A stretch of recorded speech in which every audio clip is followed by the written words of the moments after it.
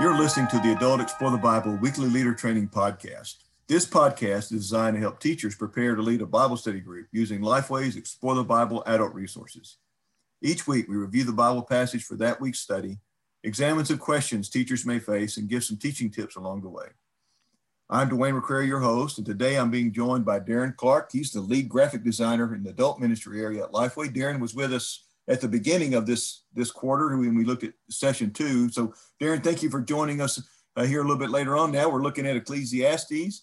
And so I thank you for joining us today as we look at this session. Man, I'm excited to jump in again. This is a good one. Here we are. We're looking at Ecclesiastes chapter 7, verses 11 through 22. The main idea that we're looking at here is really two themes. We're trying to deal with the issue of finding balance in life, and then dealing with the issue that the wise person realizes God offers wisdom to the imperfect. There's three main points that we'll be looking at. Number one is accept it.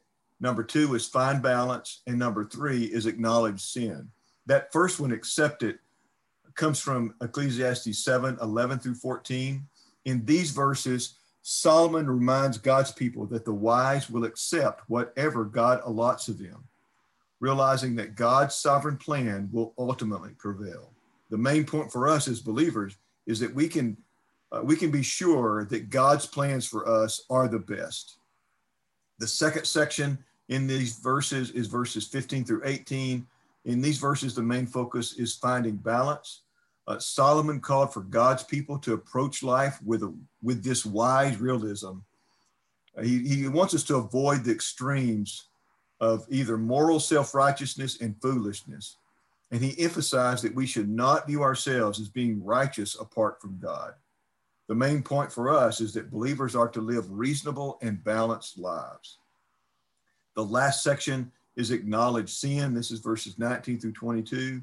In these verses, Solomon explained that all humans are in need of God's wisdom, since none of us are perfect. He reminded God's people to take to heart every negative criticism others might make against them, knowing that they too have at times made unfair criticisms of others. In this particular section, the main point for us is that all people are sinners and therefore are in need of God's grace and wisdom. So that's an important thing for us to think about how that impacts how we treat others. We'll talk more about that in a minute. Throughout this study, throughout this passage, Darren, we are confronted with the fact that we have to admit our own limits, our own sinfulness. What makes that such a challenge for us to do that? Man, pride.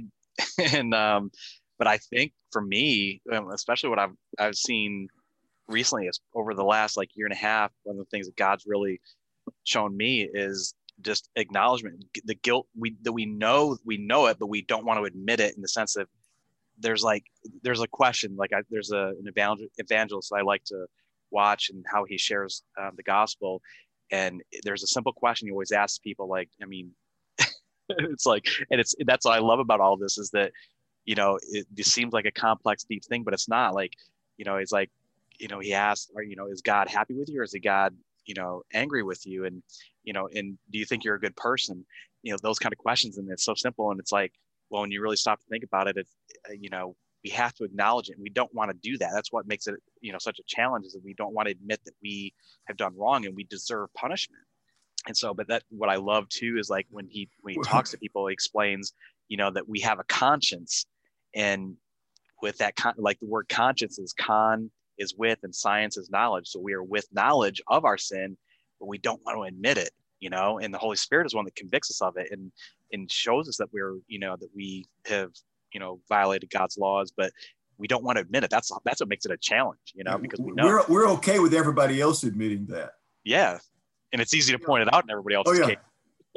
You mentioned, I think when you were here with us a few weeks ago, you mentioned that you didn't become a believer until you were in your late 20s. What kind of challenge did you have in your life relative to this idea of admitting your own sin, because you were a little bit older than a lot of folks maybe when they think about salvation? Oh, man. See, the thing is, I even though I came to faith later in life, I was 29, I grew up in I wouldn't say, the Christian influence was there, But, when I was a kid, my parents went to church, but I wasn't paying attention. I wasn't into it, but there was, I look back now and I know it was just God's hand that protected me and brought me through a lot of things. But, there were seeds that were dropped. There were, so I was getting influence, but, I was never living for Christ and everything. I was so caught up in, whatever I wanted to do, and right on, through young adulthood. And for me, it was, I wanted to do all these things, I didn't want to get into it all, but I mean, I very sinful life, but it was, no matter how much, like, I didn't want to let go of it because I loved the darkness, as the Bible talks about. The light was there showing me that I was wrong, that I knew it. I knew in the depths of my heart that this stuff was wrong. And I felt the sting of that sin afterwards. And then, but I through my early 20s, it was I finally was, breaking down because I was in letting go, because I knew that, the light was the truth. And so it just took a long time because of pride and that love for the darkness that, it wasn't until 29 that I finally, relented and submitted my life to Christ. This passage, we see Solomon calling on us to admit that we are sinners. How does admitting our own sin open the door for us to find God's wisdom and God's truth? It's just I think the thing is kind of like what I was just saying is like, it's just, I just kind of like, it's almost like if you physically could see this, it's like, you just drop your hands. You just complete just release of what you're holding on to. And then when you do, admitting our sin, that dropping of everything and release of everything is freedom, and then because it's almost like whatever little bit you're holding on to hinders, finding God's wisdom, because we know that anything sinful, hinders our, relationship with God. And so that's why admitting, I mean, when you admit, it's like you assume that it's authentic and it's true that, so when you admit, you're confessing, and therefore it is that releasing and then receiving, releasing of the darkness and receiving the light that becomes that point of finding God's wisdom. Does that make sense? Yeah, there's a part of it too where admitting that sin is humbling. And we know from multiple places in Scripture that humility is required for us to be able to go before the Father, because we recognize in that context, or when we're in His presence, that He is holy and we are far from that. And so we humbly approach Him, knowing that He is willing to visit with us, accept us as we are, in spite of our own sin. That means we must humbly admit we are not worthy to be in His presence.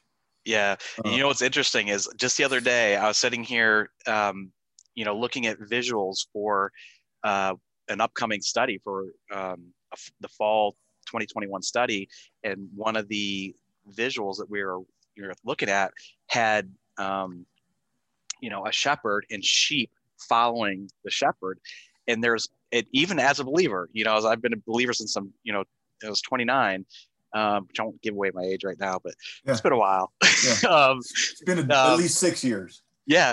But I have to admit that, like, when I'm sitting here looking at an image like that, and that is a true picture of like what we are. We're sheep, but there's still a sense of pride in me that doesn't want to admit that I'm a sheep, because for many reasons, because it's humbling, right? Oh yeah. So it's the most common thing in Scripture, term or image used to define a believer or follower of God, is a sheep. Sheep have no defenses. They are dependent upon each other to protect each other. They've got to be in the herd, and they need that shepherd to show them where to go to stay out of trouble. Yeah, and when you talk about admitting our own sin, you're also, like, in that respect, you're admitting your helplessness, right? Mm-hmm. And you need that, like you said, you need that help from the shepherd. and that's I mean, that's completely goes against the ways of the world. I mean, it's like you can do it, and all the like the you know, self stuff you get from the world, which we know is, you know, from Satan. You know, that admitting that you are a sheep and that you are utterly dependent on the shepherd for protection, like you said, and provision and guidance and leading to green pastures. That's humbling, right? And that goes back to what you said before about humbling. It's a humbling thing to admit your sin, admit your dependence. But man, that's the only way. It's like, that's where I love, you know, John 3:30, where it's like, Christ must increase and I must decrease. And to me, the way I always think of that is like, it's a scale, like 0 to 100%.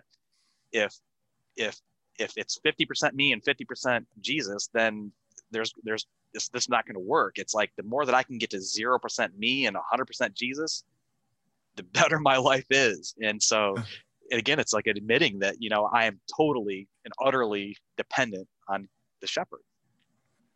There's an issue that's raised in this lesson, and it comes from some people misinterpreting what Solomon is saying here, where some people think he's given us freedom to sin, where he says, you know, don't be too excessively righteous or whatever thing. Yeah, he words it verse 16.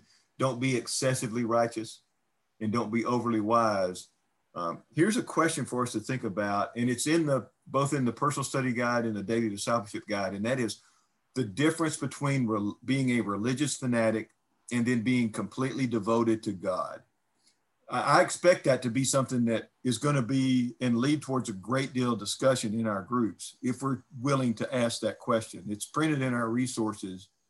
Any things that you would think of that might help us, help our group discuss that question, the difference between being a religious fanatic and being completely devoted to God? Man, it makes me think of the visual that we used in the study guide of the seesaw, the teeter-totter, and it talks about, and again, the title of the lesson is, you know, finding balance, or where is the balance? And to me, it's like, it's like in the beginning of it, it says, if we think too lowly of ourselves, we see ourselves as being so broken, we are not salvageable. If we think too highly of ourselves, which is kind of what you're talking about here, like being, you know, overly religious and stuff, we see no need for God or his forgiveness. And to me, it's like that, getting that balance is so important, because I tend to like go to the negative, where it's like, I think too low of myself because I think like, oh, I've done this, you know, again, and listen to the whispers of, you know, Satan, you know, kind of bring me down. But you know, I still getting to that point where it's like, okay, how do you live with that confidence that we're called to have, because we are children of God, to where you get that, you know, I just see the teeter-totter that just completely balanced, where it's not up and down, you know, this constant back and forth of, you know, emotions rising and falling, and but being balanced to where you have confidence, you know, absolute, you know, steadfast confidence, but also absolute humility in the sense of, you know, again, like we just said, like you're utterly dependent on the shepherd. And so, you know, yeah, it's very easy. And I've done that myself, times where I've gotten overly religious to where it's, you know, the self-righteousness creeps in. And it's like, you know, by God's grace and his gentle hand, he's reminded me, like, just like, it's, I think something you just read about, remembering that, you know, others, you know, need, we have to be reminded that, you know, we were once, you know, egregious, you know, sinners towards God, and by his grace, you know, we've been saved, and we got to extend that grace to others. But we also got to, you know, I don't know, it's important to keep that balance in mind. And that's I think some of the hardest things to do sometimes. This is Solomon, whose dad was David.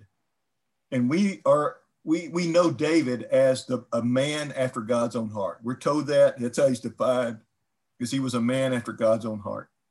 If anybody would have understood the difference between being a religious fanatic and what it looks like to be devoted to God, David would have been that person. And this is his son defining what he saw in his dad's life.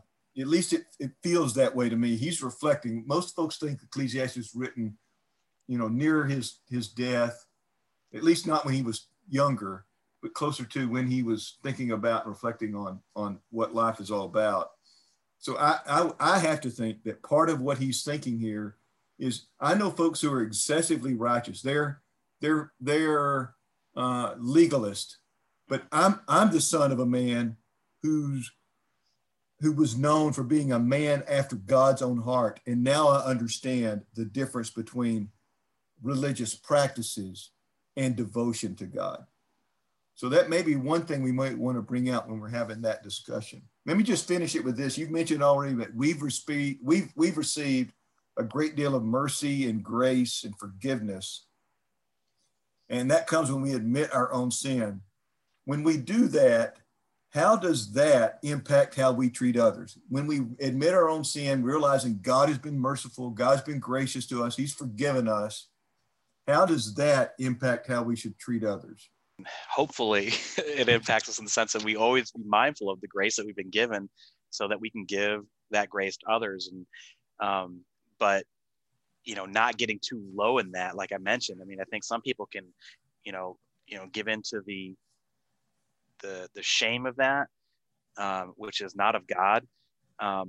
It's just a matter of having that healthy understanding how we deserve eternal damnation in hell for our sins. But by God's grace, we've been saved from that. And, again, nothing that we've done to earn it.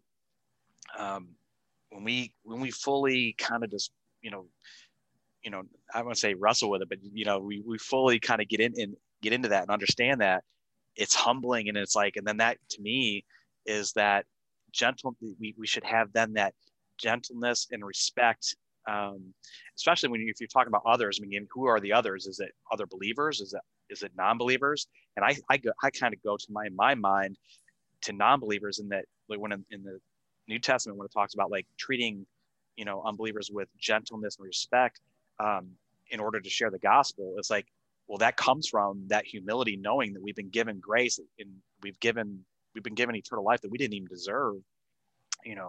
That should really just create this real, not self-righteousness, not this religious, all-knowing kind of arrogance that you see kind of maybe in the Pharisees.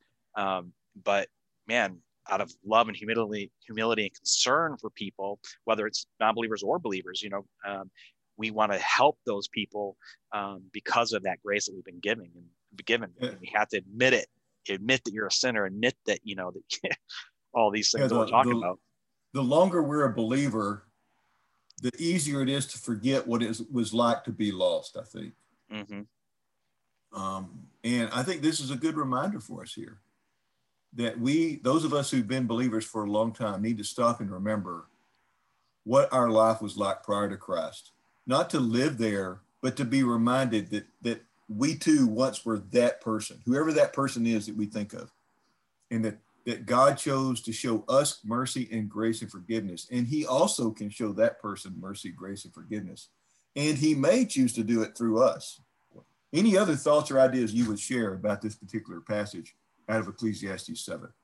Just to build upon what you just said, it's like, I think, there's one thing that Ecclesiastes does is it really hammers home in that the fact that, there is nothing new under the sun. And it's all about just glorifying God and God's grace. And we're reminded by that. And as we even might start thinking like, man, well, you start to get puffed up a little bit inside because of this or that, or, but Ecclesiastes goes through all these things and it's like knocks everything down that's under the sun. And it's like, it all comes back to and points to, to God. And it's a beautiful picture when you think about it. I mean, some people could say, I've heard, people say like, we studied it in student ministry or other places. It's like, it's such a bummer. But it's like, no, it's not. I mean, just all it does is get you to really, it breaks down all these human things, these flesh things that keep us from being, like I said before, like that complete release of everything and admitting and purely, or having this pure humility that brings such peace from God. And I just love that idea. It's just like that, like I said before, that 0% and 100%, And when you get to that 0%, it's beautiful. Darren, thank you for being with us today. From time to time, we mention in this podcast different resources in the Explore the Bible family. We'll mention the Leader Pack, the Adult Commentary, Quick Source, just to name a few. You can find out more about all the Explore the Bible resources on our website at goexplorethebible.com. That's goexplorethebible.com. No spaces or slashes or dashes or anything like that. Just type it straight in, goexplorethebible.com, and you'll find those resources. Thank you for listening to us this week, and we hope you'll join us again next week. We'll be looking at session 12. Tim Pollard will be joining me. We'll be looking at Ecclesiastes 9 and